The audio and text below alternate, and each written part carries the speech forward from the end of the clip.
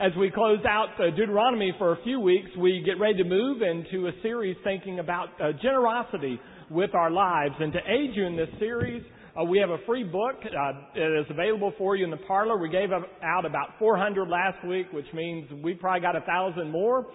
There's plenty for you to take one, and there's a devotional reading for each day in the next 4 weeks. This is the 25th chapter of Deuteronomy, beginning in verse 17. Remember what the Amalekites did to you on your way out of Egypt. How they met you on your journey and attacked all those who were lagging behind because they had no fear of God.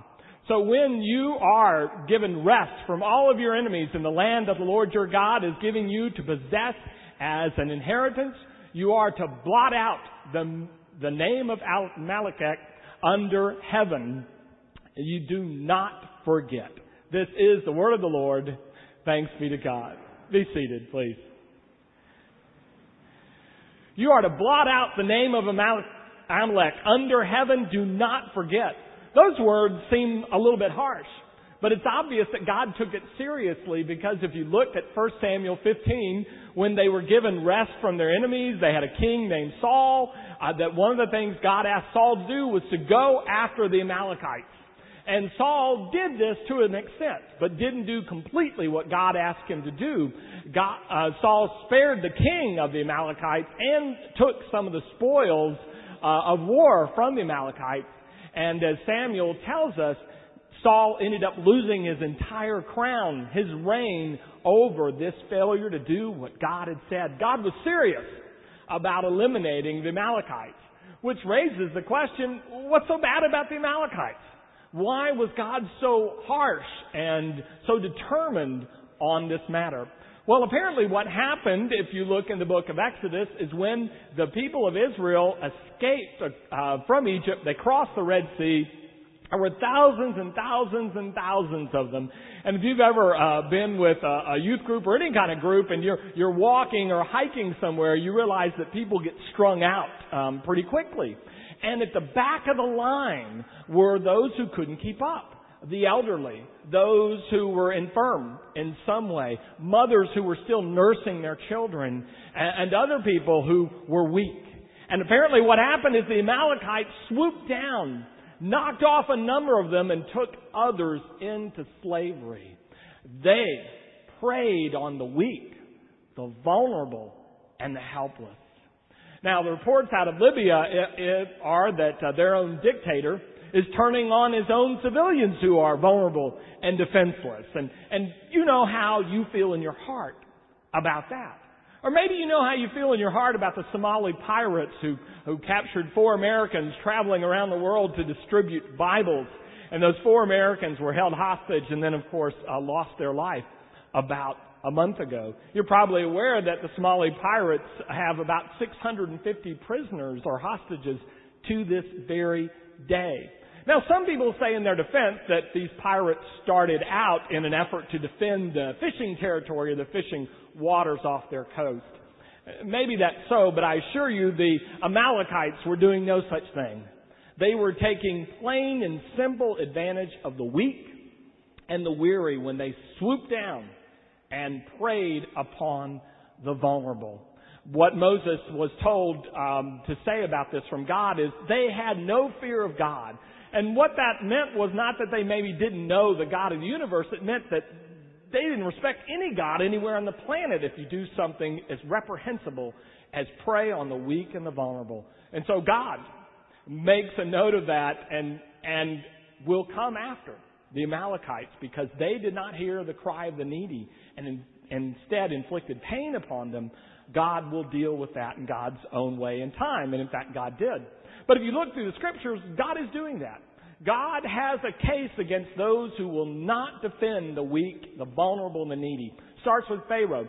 Pharaoh, king of Egypt, enslaves the Jews and then forces them to work, make bricks without straw. You recall the story. The Egyptians are hard taskmasters. They press their case. They beat the weak and the vulnerable Jews. And finally, God decides to do something about it. A series of plagues come upon Egypt. You remember the final plague is the death of the firstborn. And Pharaoh's own house is affected. His own son dies because he has ignored the cries of the weak, the needy, and the vulnerable. A friend of mine has done some research on this, and I didn't know this, but in the pantheon of Egyptian gods, Pharaoh was considered one of the gods. But in the pantheon, one of the qualifications in their myths was that the gods were always the firstborn.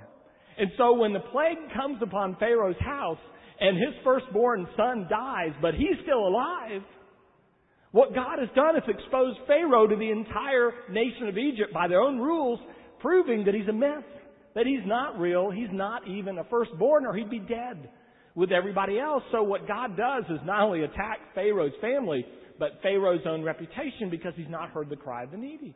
But God's no easier on his own people. When they get set up in their own country and they began to neglect what God is calling them to do, to care for the weak and the vulnerable, God sends the prophet Isaiah and Amos and Jeremiah. And Amos's cry in chapter 5 is, let justice roll down like a mighty stream. Isaiah's cry in Isaiah 58 is this not the fast I require, says God? Not that you not eat or that you bring me gifts, but rather that you care for the needy, that you loosen the bonds of slavery, and that you take care of the oppressed. God's very clear about that. And as a result, Israel, because of this and other sins, gets carted off into slavery, first by the Assyrians, later by the Babylonians.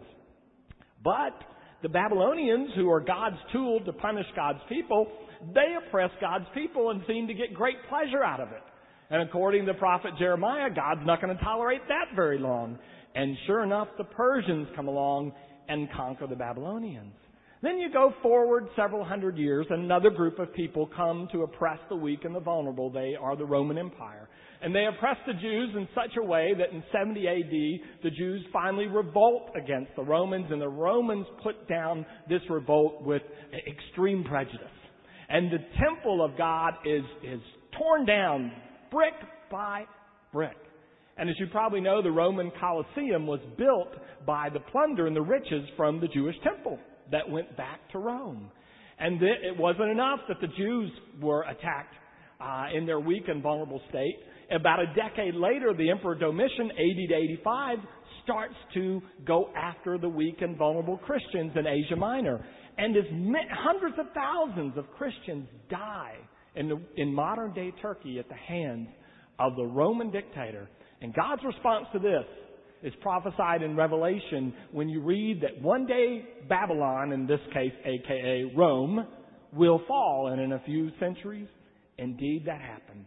God takes this business of oppressing the weak and the vulnerable with extreme seriousness all the way through history. And the Amalekites came to represent that. Just to show you how they would represent it, you go to the story of Esther in the Bible. Remember the story of Esther? Esther becomes queen of Persia by a wonderful accident. She's a Jew, but that's hidden from the king's knowledge. But Haman decides on a plan to exterminate the Jews. And he's just going to sort of slide it under the nose of the emperor and have him sign an order that he probably doesn't even realize what he's signing, that will exterminate all the Jews there in Persia. Well, Haman's plot is foiled by Esther's uncle Mordecai and by Esther's own bravery, willing to risk her life and her crown. But do you know what Haman was, what he was called? He was called an Agagite. And if you go back to 1 Samuel 15, you find that the Agagite heir, or the ancestor of the Agagites, is King Agag, who is an Amalekite.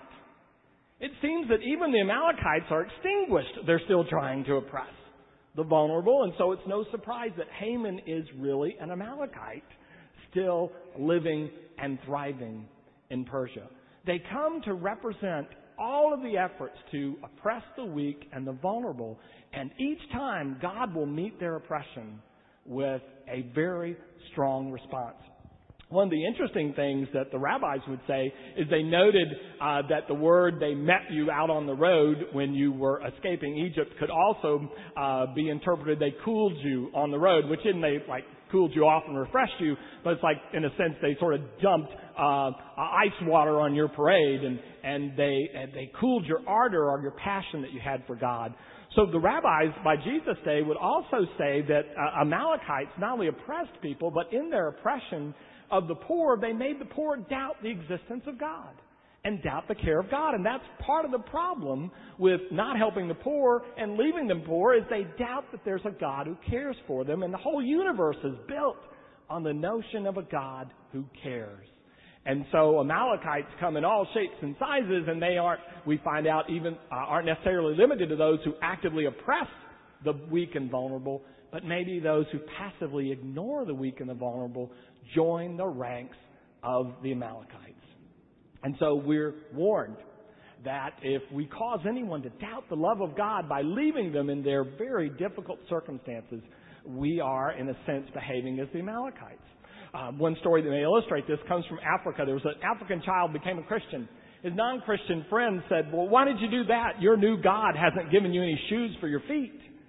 And his response was, "Yes, God has told people to bring me shoes, but they haven't heard him yet." And it reminds us that all of us who do have shoes, who do have resources, we are passively Amalekites if we're not involved actively in caring for those who are weak and vulnerable. But it is very strange that God would say, blot out their name, but don't forget. Seems like if you're going to blot out their name, you'd want to forget.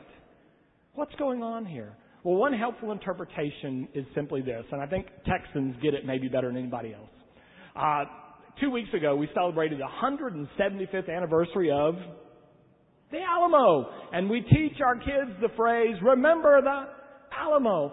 But our kids don't go gunning for Santana's descendants. They don't go look to cross the border or send troops into Mexico.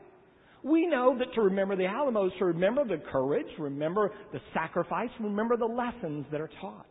In the same way, my father's generation learned, remember Pearl Harbor. But it doesn't mean that my father is calling this day for armies to go across the sea and attack the Japanese. In fact, many Americans will open their hearts and pocketbooks this week to help the Japanese in the face of the earthquake. It means remember the lessons and remember the heroism.